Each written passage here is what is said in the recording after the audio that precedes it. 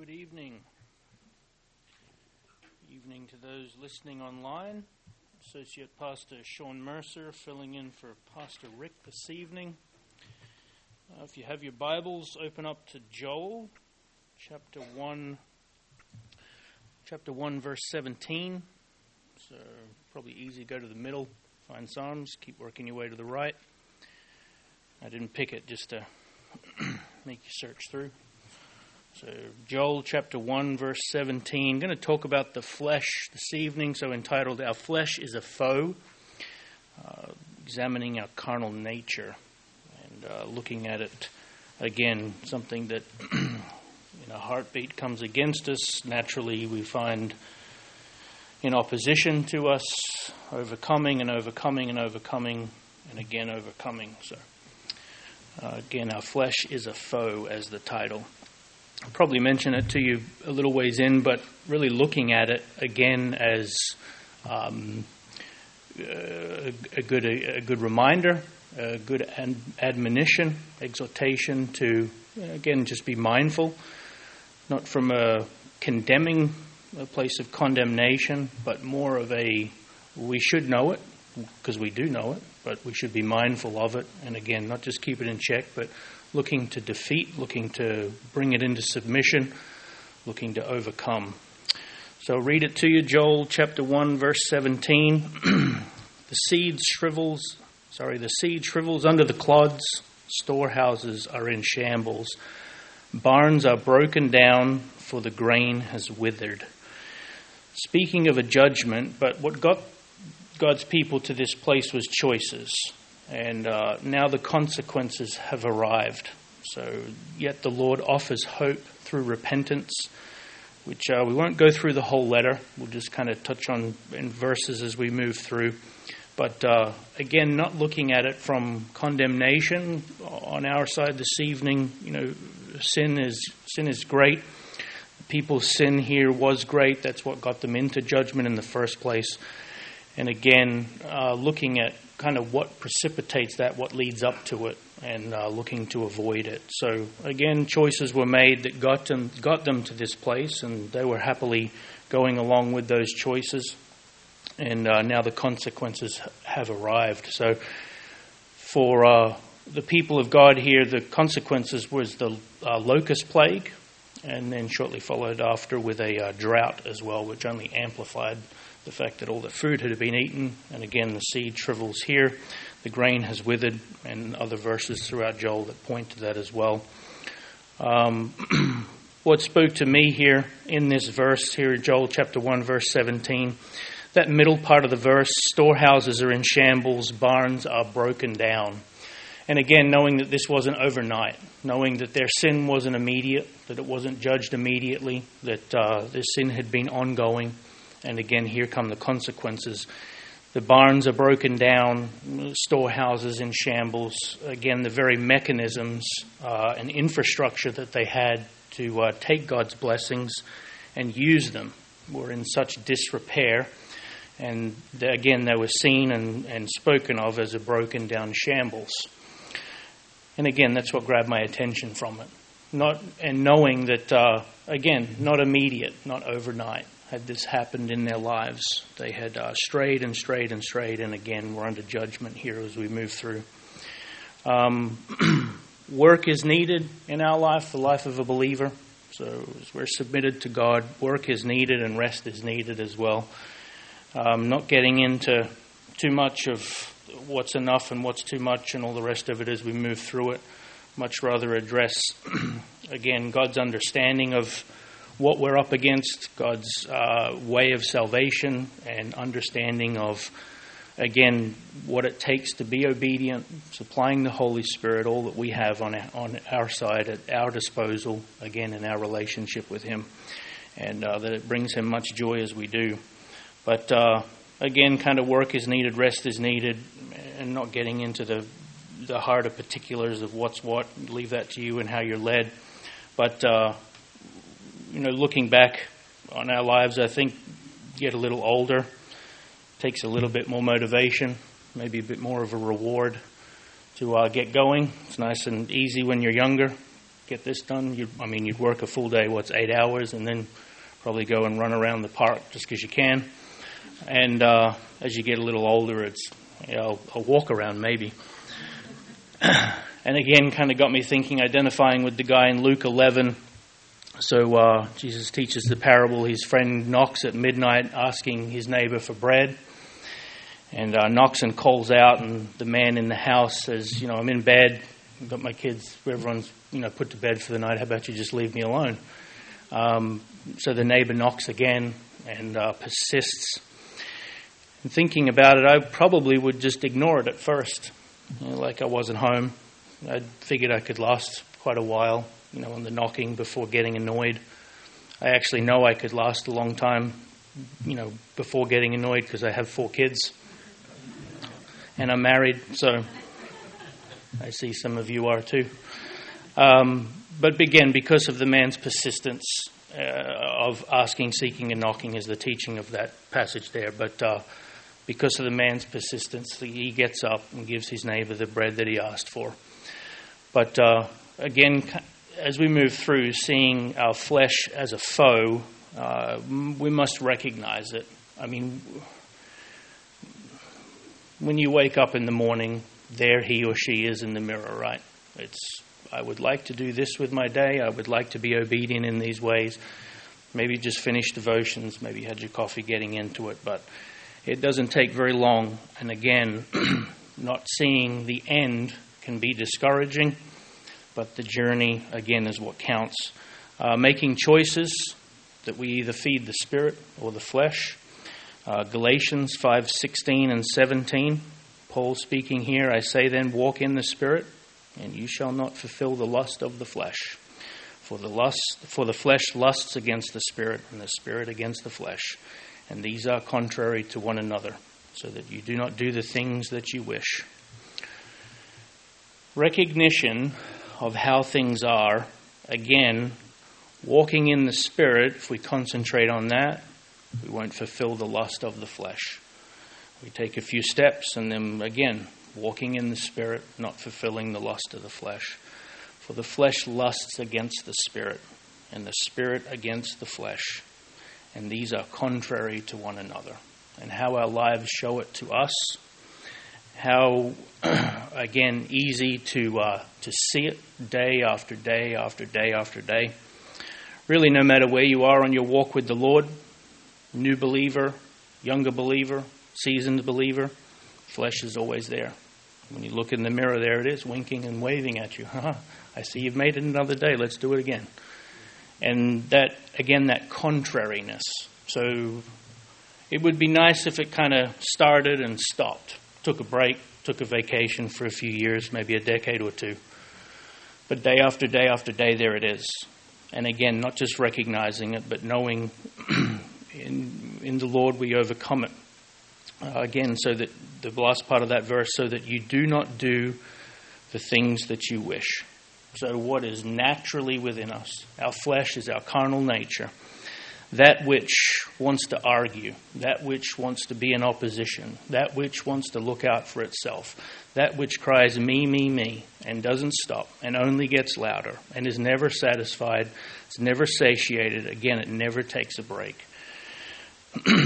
Well, this evening, again, as a reminder, more an exhortation to examine these things in our lives. Don't worry, I've been preparing and enjoyed being reminded of it as I've moved through. Easy to look at Joel 1:17 and not see, again, the flesh in here, but to me, the storehouses are in shambles, the barns are broken down. Those things, again, don't happen overnight, and knowing that takes time. And knowing it's easy to compartmentalize life in Christ, knowing it's easy to say, well, I'm trying my best over here, so you need to leave me alone over here. And it's just not so. We're not able to subdue the flesh, tame the tongue, stop sinning, but as believers, again, with a new nature, Christ-likeness, we can and should be more and more by the work of the Spirit in us and through us to God's glory. Psalm 139, 23 and 24. Reading this one from the King James.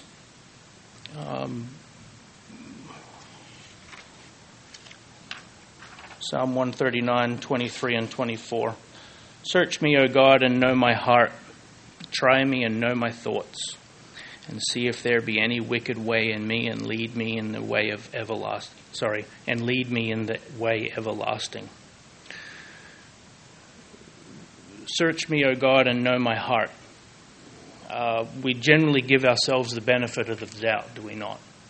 I know I've got things to work on. But again, seeing it how God sees it, and search me, O God, and know my heart.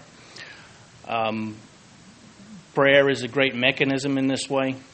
You pray out loud, and sometimes you hear what God hears, and you correct it because it sounds a little whiny or sounds a little self-focused. So all of these things that God gives to us are just wonderful in how He has set it up, knowing what would be needed in advance. Try me and know my thoughts. Again, God knows our thoughts before we think them. And see if there be any wicked way in me. Well, we know it's there, but again, when it shows itself, what do we do? Lead me in the way everlasting. And not forgetting again about that leading. Not professing that God leads me, but acknowledging and trusting, and then acting in faith that He does lead. Here in Joel, again, back to kind of the passage that we're looking at, a very sudden famine, again by the locust plague, followed by the drought. One of these would be enough, to cause great problems within the economy, great problems within the nation, but they had the two. And again, a judgment of their sin as a people. Thinking about a locust plague, they descend and really no time to prepare. Just unfortunately watching the destruction, knowing that with every passing minute, more and more and more food is lost. Looking up, videos of it and seeing it, you have to empathize with the farmers. There's one recently in South Africa that was pretty bad, and farmers are out there with nets, and I think I would be doing the same thing personally. I'm not just going to sit there and watch it, kind of thing would be my inclination. But as far as being able to recover any of the locusts and defeat them and drive them elsewhere and really make an impact, it's not really. They're there, they're in their hundreds of thousands, and they're not going to look at you and go, "Oh, you don't want us to eat? Okay, we'll move on to Franksfield."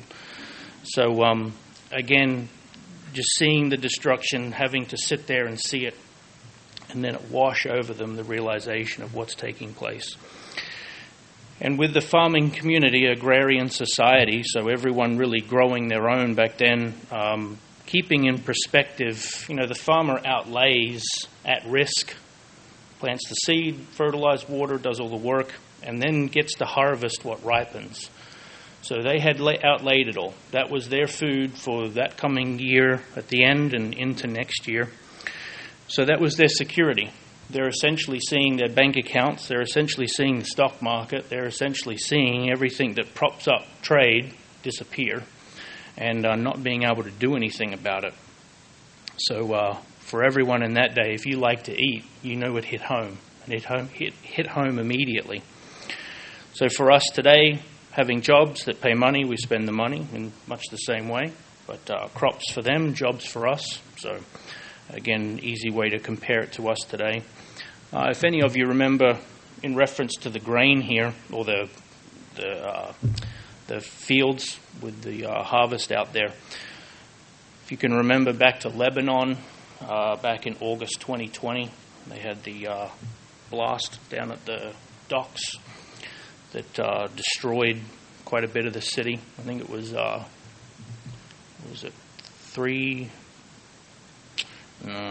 I'm not giving you the chance to tell me I was wrong. A lot of people died, and I know it was 300,000 homeless, so it gives you some idea of the scope. 200 dead, I think, 1,700, hospitalized. Anyway, it had created a 130-meter crater. So about a 400-foot crater at the dock was the explosion. And Lebanon has at its dock grain silos. I think there's 30 of them. that keeps the city's grain. So it's a symbol. They have it at the dock there from days of old for trade. But it's a symbol of their wealth in the sense of we've got food, we'll be taken care of. The understanding that was their security as well. They can go about trade because they know they're going to make it through the winter.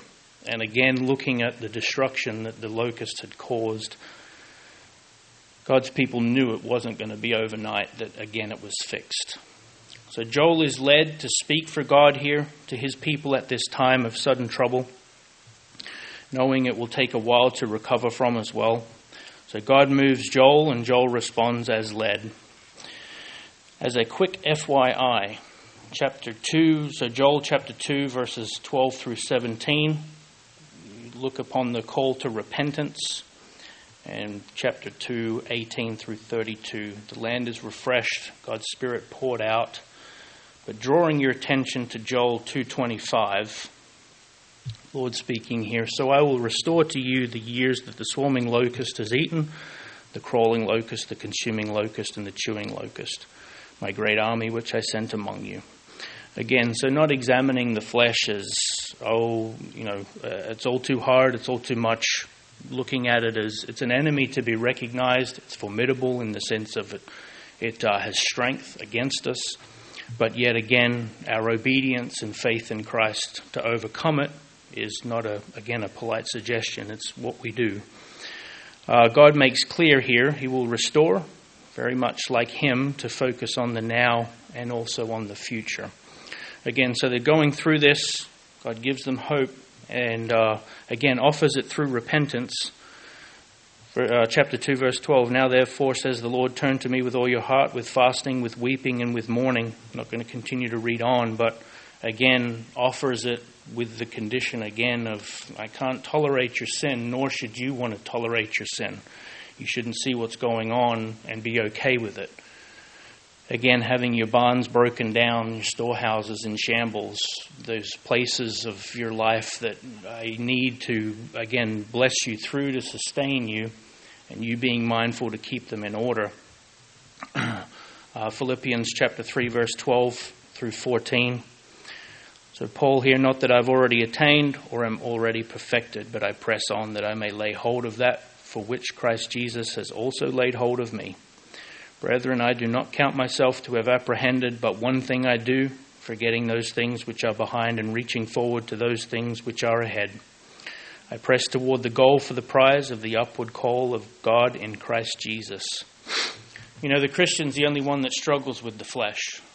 The world goes along with the flesh, often wants to celebrate it. Not just give it pride of place in the house, but have other people join in its dance and, again, ungodliness. So looking back at it in the sense of we know it's a part of us. We know that we're given a new nature. So why is it that we still struggle with it? And it would be nice not to. I think we could all agree. Again, the choice, the obedience of faith. If on this earth, if righteousness was instilled and automatic for us, I think it would be pretty ugly, because we wouldn't be much use to an unbeliever, when we're perfect and they're not, and all we have to do is submit to Christ. I mean, he leaves that there in the sense of, again, Adam gave dominion over. That choice was made for us. We enter into, again, being born again, yet still retaining our sinful nature, our carnal nature, our flesh here, and understanding that through obedience and through faith, and again, tending to that, ever increasing our dependence on God to live his life through us, submitting in the sense of, again, having the flesh be submitted to the Spirit in us and through us, and our obedience to get that done, our obedience to stick at it, to prevail, to persevere, and to make it part of not just who we are, what we do, but what we're known as, because we stick at it.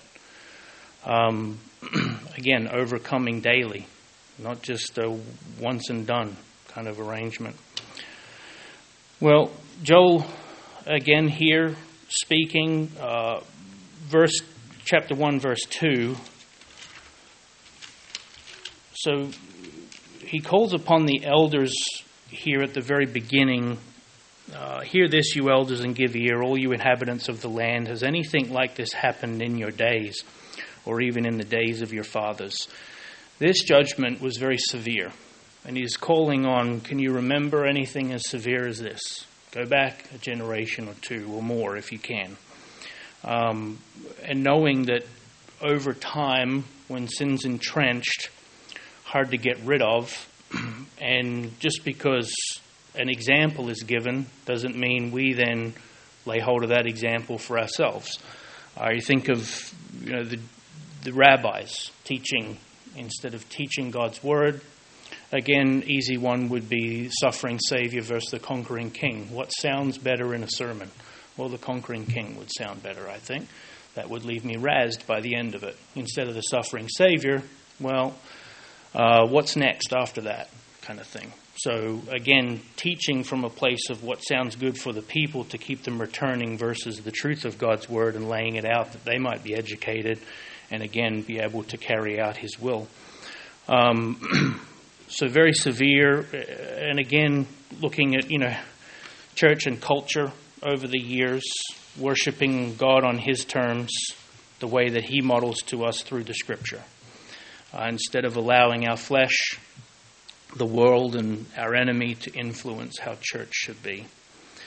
It often feels harder not to when others do.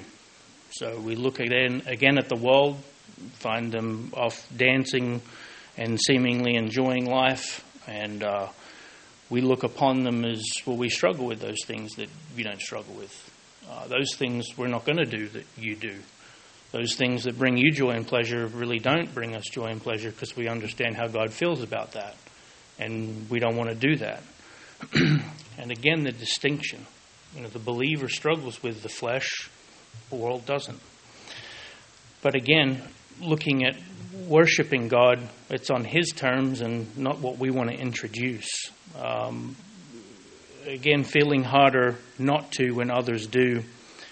For me, brings to mind David when he was confronted with the opportunity to take out Saul, not just once but twice, and he didn't. And he knew why he wasn't going to. He was not going to touch the Lord's anointed. Now, what I think might shed some light on the fact is he was already promised the kingdom. He was already anointed at that time. And then he has to go through years and years and years with this man. How do we feel when we have a bad neighbor that we, see occasionally and gets to irritate us no end immediately? I thankfully have not had to that degree, but I know that they are out there. And remember, we were looking for a house. The real estate agent said, you might want to knock on a few doors before you buy the place. I was like, that's pretty good advice right there. See the guy open it, with, well, whatever. Don't want to go there. But again, David having that opportunity before him. Put yourself in that man's shoes. That might not have been a struggle for him. I know it would be for me. God, I know what you're doing. I know what you've promised. Here's an opportunity to get it done. Because we've got countless examples in the Bible of people getting it done.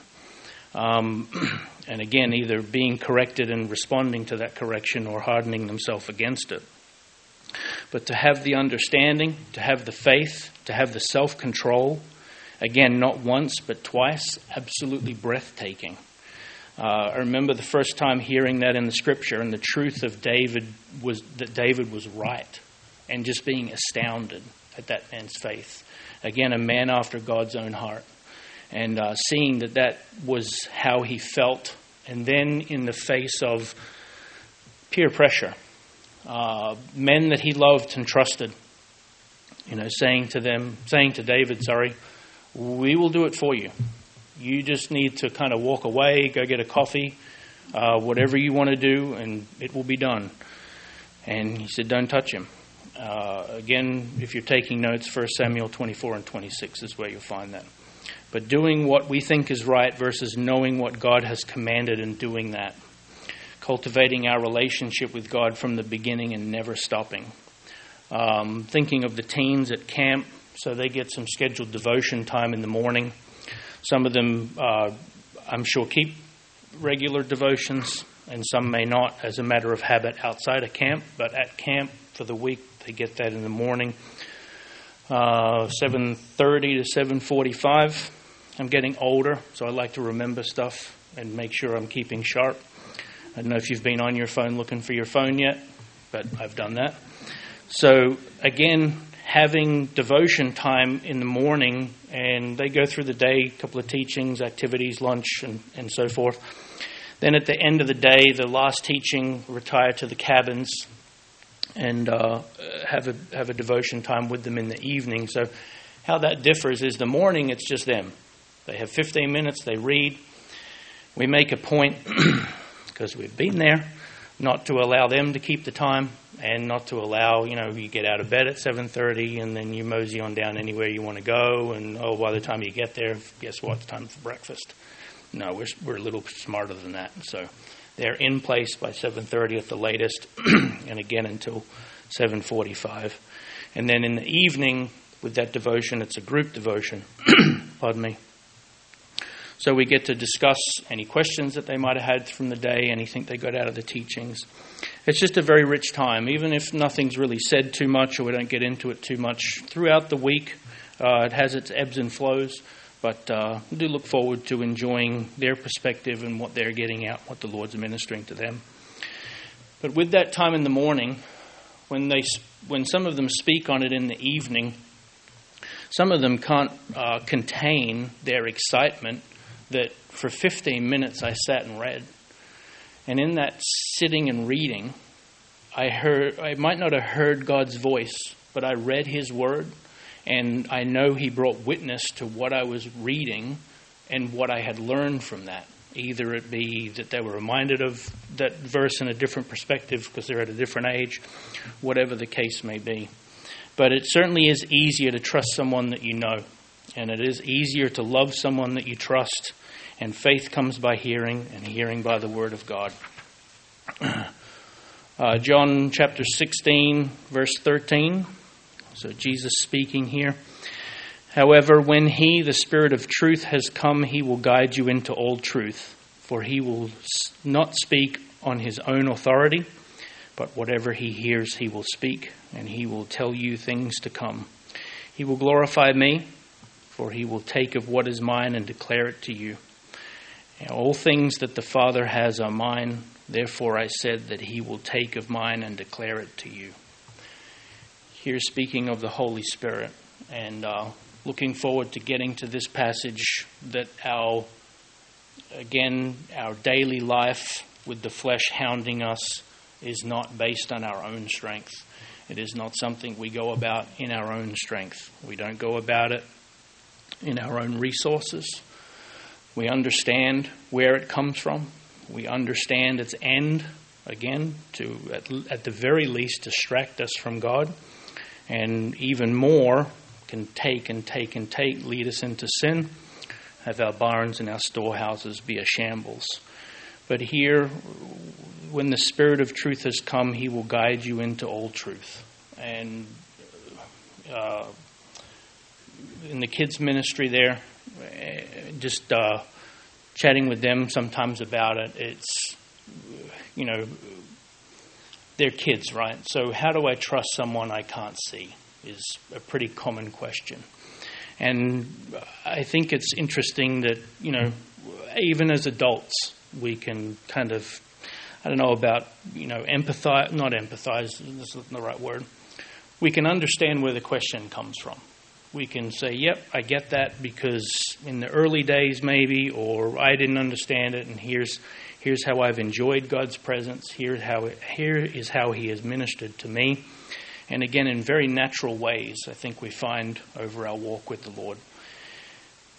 Leads us and guides us, works in us and through us in very natural ways, again, when we're submitted and enjoying that fellowship, keeping sin out, keeping the flesh out, making a place that He may reside, and again, His Spirit dwelling in us. He will guide you into all truth. He will not speak of his own authority. Whatever he hears, he will speak, and he will tell you things to come. So giving you a heads up as well, ministering to you throughout the day, telling you you probably don't want to do that. You might want to think about what you said there. Pointing these things out just as a loving father, as a friend, but also with the understanding that he is right. So listening, believing, doing, and learning. If only our life of faith was that simple. Though it is, yet day after day after day. So again, having an understanding of swimming upstream, physical trials as well as spiritual for us. Those in the world deal with physical trials, flat tires, bad battery, so forth. We deal with all those things and the spiritual battles as well. So knowing that God is perfect, when pondering the decisions of God over the ages, it has been said, I believe Pastor Chuck has said it, and I don't assume he was the first, but something that does make me wonder about God is his choice of me. You don't have to look at me. It's for you, meant to apply to each of us, right? So again, just a nice saying that reminds us of our place. Something that makes me wonder about God is his choice of me. Romans chapter 17. Romans chapter 7, verse 18. I'm going to read through 25, then go into 8. Romans chapter 7, verse 18. Paul speaking here, "For I know that in me, that is in my flesh, nothing good dwells. For to will is present with me, but how to perform what is good I do not find. For the good that I will to do I do not do, but the evil I will not do, or that I practice. Now if I do what I will not to do, is it no longer I who do it, but sin that dwells in me? I find then a law that evil is present with me, the one who wills to do good. For I delight in the law of God according to the inward man. But I see another law in my members, warring against the law of my mind, and bringing me into captivity to the law of sin, which is in my members. A wretched man that I am, who will deliver me from this body of death?" Verse 25, "I thank God through Jesus Christ our Lord. So then with the mind I myself serve the law of God, but with the flesh the law of sin." And again, just the ongoing distinction. Paul essentially saying, the things I want to do, I find difficult to do, though I know they're right. That which I don't want to do comes easily, and I do naturally. And that is what I find myself doing. And there is the dilemma, very, very simply put for us. Thankfully, Romans 7 gives way to Romans 8. I'll read to you verse 1 through 5. "There is therefore now no condemnation to those who are in Christ Jesus, who do not walk according to the flesh, but according to the Spirit. For the law of the Spirit of life in Christ Jesus has made me free from the law of sin and death. For what the law could not do in that it was weak through the flesh, God did by sending his own Son in the likeness of sinful flesh. On account of sin, he condemned sin in the flesh, that the righteous requirement of the law might be fulfilled in us, who do not walk according to the flesh, but according to the Spirit. For those who live according to the flesh set their mind on the things of the flesh, but those who live according to the Spirit, the things of the Spirit." And again, the one that gets fed the most is the strongest. But verse 1 there, "who do not walk according to the flesh, but according to the Spirit." So obviously there's the goal, not just the desire, but the goal to aim at, to work towards, and being mindful that it is work to get there. Ephesians chapter 2. So again, thinking of the people of God here in Joel, the routine maintenance of life, beating back the flesh, overcoming it, subduing it, not neglecting and keeping mindful. Ephesians chapter 2 verse 1, "And you he made alive, who were dead in trespasses and sins, in which you once walked according to the course of this world, according to the prince of the power of the air, the spirit who now works in the sons of disobedience, among whom also we all once conducted ourselves in the lusts of our flesh, fulfilling the desires of the flesh and of the mind, and were by nature children of wrath, just as the others. Verse 4, but God, who is rich in mercy, because of his great love with which he loved us, even when we were dead in trespasses, made us alive together with Christ. By grace you have been saved, and raised us up together, made us sit together in the heavenly places in Christ Jesus, that in the ages to come he might show the exceeding riches of his grace and his kindness toward us in Christ Jesus. For by grace you have been saved through faith, and that not of yourselves, it is the gift of God, not of works, lest anyone should boast. For we are his workmanship, created in Christ Jesus for good works, which God prepared beforehand that we should walk in them. I won't have time to kind of break through that verse, those passages. It was Ephesians chapter 2, verse 1 through 10. There we are his workmanship, created in Christ Jesus for good works. So that's our opportunity, which God prepared beforehand that we should walk in them. Again, our opportunity. Obedience for us doesn't come naturally. We understand, again, what Paul was saying. What's right, that I want to do, yet I struggle doing it. That which is wrong comes easy. I find myself doing it without thinking about it. And again, training ourselves to, again, be better about putting up garrisons, better at general maintenance, cleaning up the weeds when they pop up, and again, not leading to locust plague. So Joel chapter 1, verse 9 and 12, a couple other things to be mindful of. So Joel 1, verse 9, the grain offering and the drink offering have been cut off from the house of the Lord. The priests mourn who minister to the Lord. Verse 12, the vine has dried up, the fig tree has withered, the pomegranate tree, the palm tree also, and the apple tree. All the trees of the field are withered. Surely joy has withered away from the sons of men. So keeping watch and being mindful, again, the grain offering and the drink offering have been cut off. Seeing these signs in our lives, again, if we're giving into the flesh, giving over to it, not putting up, the defenses, unwilling to persevere, and seeing these things dry up, withering away, and again being mindful that, greater destruction comes as those things are taken away in our life. I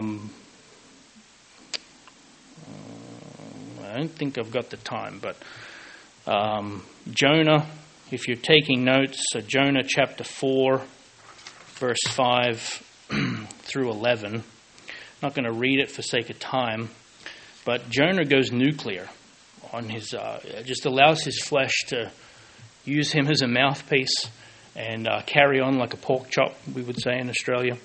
So leads him into sin, doubles down, says, God says about the gourd, Jonah says, yep, it's right that I'm upset, even to death, that take my life. So he says something silly, right? And then instead of saying, I goofed, says, no, I'm right. I'm right. No, and just has a little tantrum. Nipping it in the bud before it gets there. Got the note. I think I've told the story before. I call it grandma jiu-jitsu. So my grandmother wouldn't let the tone of your voice be a problem, let alone the words. So not the progression, right? Like I do this little thing that's wrong, so I'm comfortable in it, I keep doing it, I can't help myself, I do the next thing. And I do the next thing and the next thing, and after a while I can't even find where I've come from, and I just create a new place to be instead of being right with the Lord. I was pretty young, 8 or 9 or something, I guess. So mouthed off, sassed her, I think would be a pretty similar statement. So she, in her calmness and love, said, I beg your pardon? What did you say? Run that by me again? Kind of just luring me closer. So I repeated it with more tone and inflection. And as I repeated it, she grabbed my arm. And, she wasn't a black belt, but certainly, brought my arm up which revealed, the softer side of my back there. And it was over before I knew it. But I knew something had happened. So later, putting the pieces together, I figured it out. And I wasn't going to go there again. So again, nipping it before it gets to a place where it has to be corrected. No one likes correction, right? I mean, just no one likes correction. It's interesting, even the people that have to deal with correction don't like correction either. It's like, there's a mess here, we've got to clean it up. You mind helping me out? And let's get it done. So spare a thought for that situation. But again, just understanding that instead of that slow progression, instead of letting the checks and balances not raise alarms, instead of turning the alarms off, pay attention and don't find yourself there. So Jonah loved the gourd, God loved Nineveh. Quickly about the gourd, though, in case you're not aware, gourds or pumpkins here, tender plants.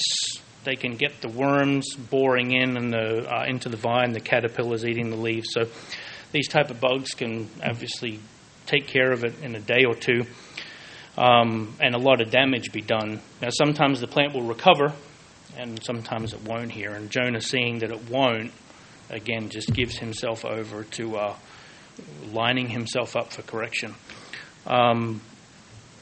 When the flesh gets its way, it really does make trouble for us. Colossians chapter 3, verse 10. And having put on the new man who was renewed in knowledge according to the image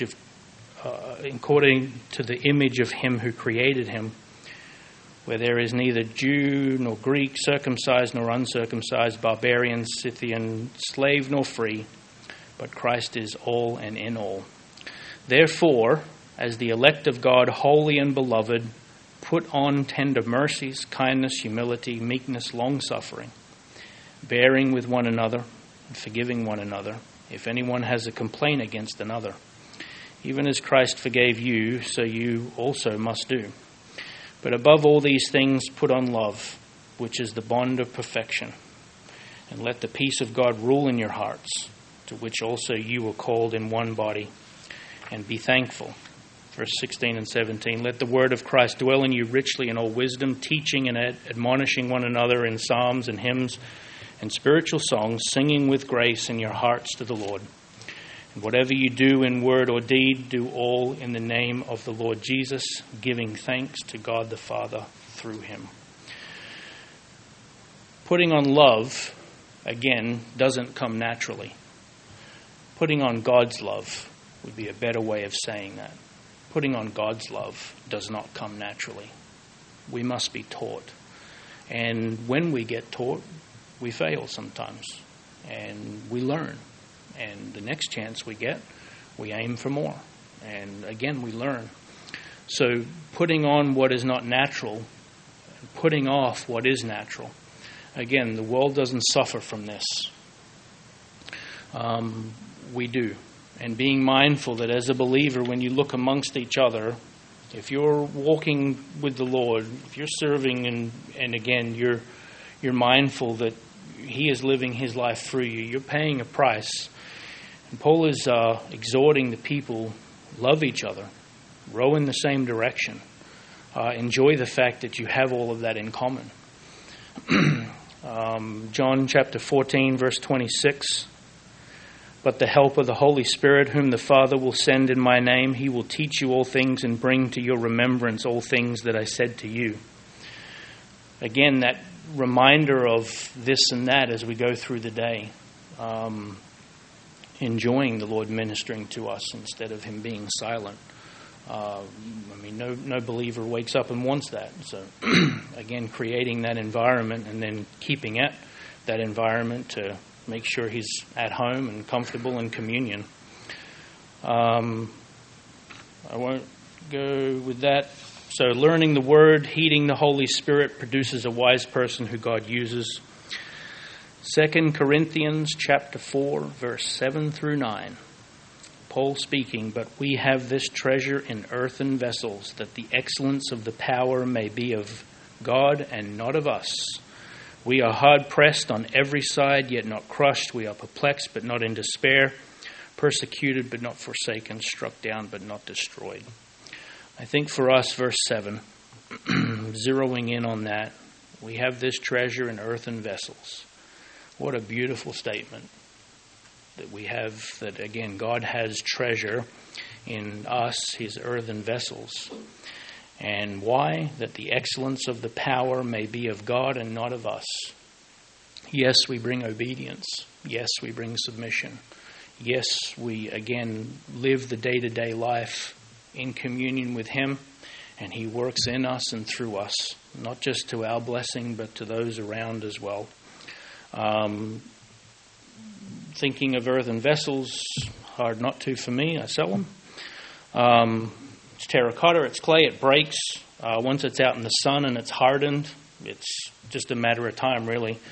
So ships to you, it's there, it's nice and structured, but it's got air pockets in it, the contracting, heat, cold, with water as well. So really is only a matter of time that they crack when they're exposed to the elements. They are imperfect, out of the earth. And here again is the illustration that's used. But when adorned with Christ, when adorned again with the outward working of Christ's likeness, so not just in, but in and through, that others may see, beautiful. Don't get hung up on they only crack and harden kind of thing. I mean, that's pottery. Buy a new one. What we're talking about here is that God molds us and shapes us if we are willing, and then as we do it, we enjoy it and say, that's pretty nice, because my spirit loves it. It responds and says yes, and wants more of it. The flesh screams no. So there again, the battle lines are drawn. And enjoying that we have these earthen vessels, yet Christ adorns them with himself and the opportunity to have it so. Such as a rich life in Christ. Shortly after feeding the 5,000 here in John chapter 6, verse 25 through 29. So, we have such a desire to work. I mean, it's just inbuilt. We're going to eat by the sweat of our brow, so to have a desire to work is good. But when it comes to salvation, it's out of place. And knowing that, again, God looks to work through us is, again, something we may well struggle with. So John chapter 6, verse 25, when they found him, speaking of Jesus, on the other side of the sea, they said to him, Rabbi, when did you come here? Jesus answered them and said, most assuredly I say to you, you seek me, not because you saw the signs, but because you ate of the loaves and were filled. Do not labor for the food which perishes, but for the food which endures to everlasting life, which the Son of Man will give you, because God the Father has set his seal on him. Then they said to him, what shall we do that we may work the works of God? Jesus answered and said to them, this is the work of God, that you believe in him whom he sent. Do not labor for the food which perishes, but for the food which endures. When the disciples came back to him when they'd left him at the well to go into town and get food, and he'd already eaten the spiritual food of, again, interacting with the woman and being filled in that way. Interesting that, again, laboring for the food which perishes, that's what we do, right? I mean, it would be nice not to. It would be nice if the loaf of bread just kept renewing itself every day. We didn't have to go out and so forth. But again, the sinful world that we live in and what goes on a daily basis still being lived out, again in obedience, but overcome in the sense of we want the food that doesn't perish. We want to lay up treasure in heaven, not so we enjoy it when we're there, so we can cast more at our Saviour's feet.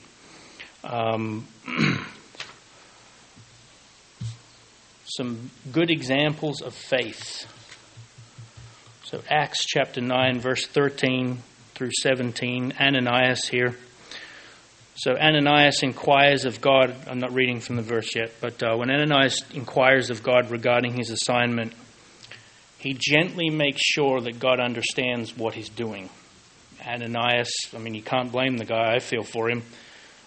Verse 13, then Ananias answered, Lord, I've heard from many about this man, how much harm he has done to your saints in Jerusalem. Verse 14, and here he has authority from the chief priest to bind all who call on your name.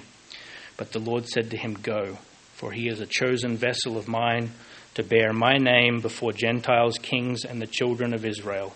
For I will show him how many things he must suffer for my name's sake. And Ananias went his way, entered the house, and laying his hands on him, he said, Brother Saul, the Lord Jesus, who appeared to you on the road as you came, has sent me that you may receive your sight and be filled with the Holy Spirit. Ananias being submitted and being used. Daniel chapter 6, verse 9 and 10. Therefore King Darius signed the written decree. Now when Daniel knew that the writing was signed, he went home, and in his upper room, with the windows open toward Jerusalem, he knelt down on his knees 3 times that day and prayed and gave thanks before his God, as was his custom since early days.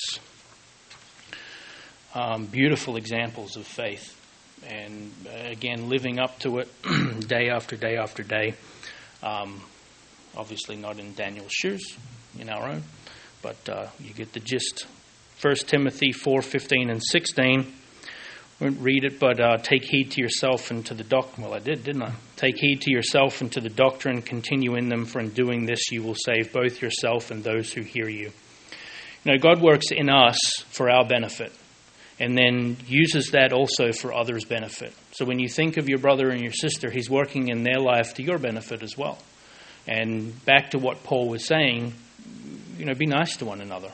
Enjoy that the Lord is working in your life, in their life as well as yours. Iron sharpening iron. And the two obviously must be moving for that to occur. Beneficial to you and to those who hear you. I'm going to finish up in Luke. Finish up with an exhortation in Luke chapter 12, verse 35. It's Jesus speaking here. Let your waist be girded and your lamps burning. And you yourselves be like men who wait for their master when he will return from the wedding, that when he comes and knocks, they may open to him immediately. Blessed are those servants whom the master, when he comes, will find watching. Assuredly, I say to you that he will gird himself and have them sit down to eat, and will come and serve them. But that word immediately at the end of verse 36, it's such a word picture of their ready, focused, wanting to open immediately. And again, the exhortation to be in that position. Lay aside everything, the sin, the weights that so easily ensnare us. Bridle the tongue as best you can. Go about your life, again, knowing that the Lord is true and faithful, and we have this life to show him that we believe, again, through our obedience, our trust, our faith in him, and working our way out through our arms and our legs and our doing. Well, let's pray.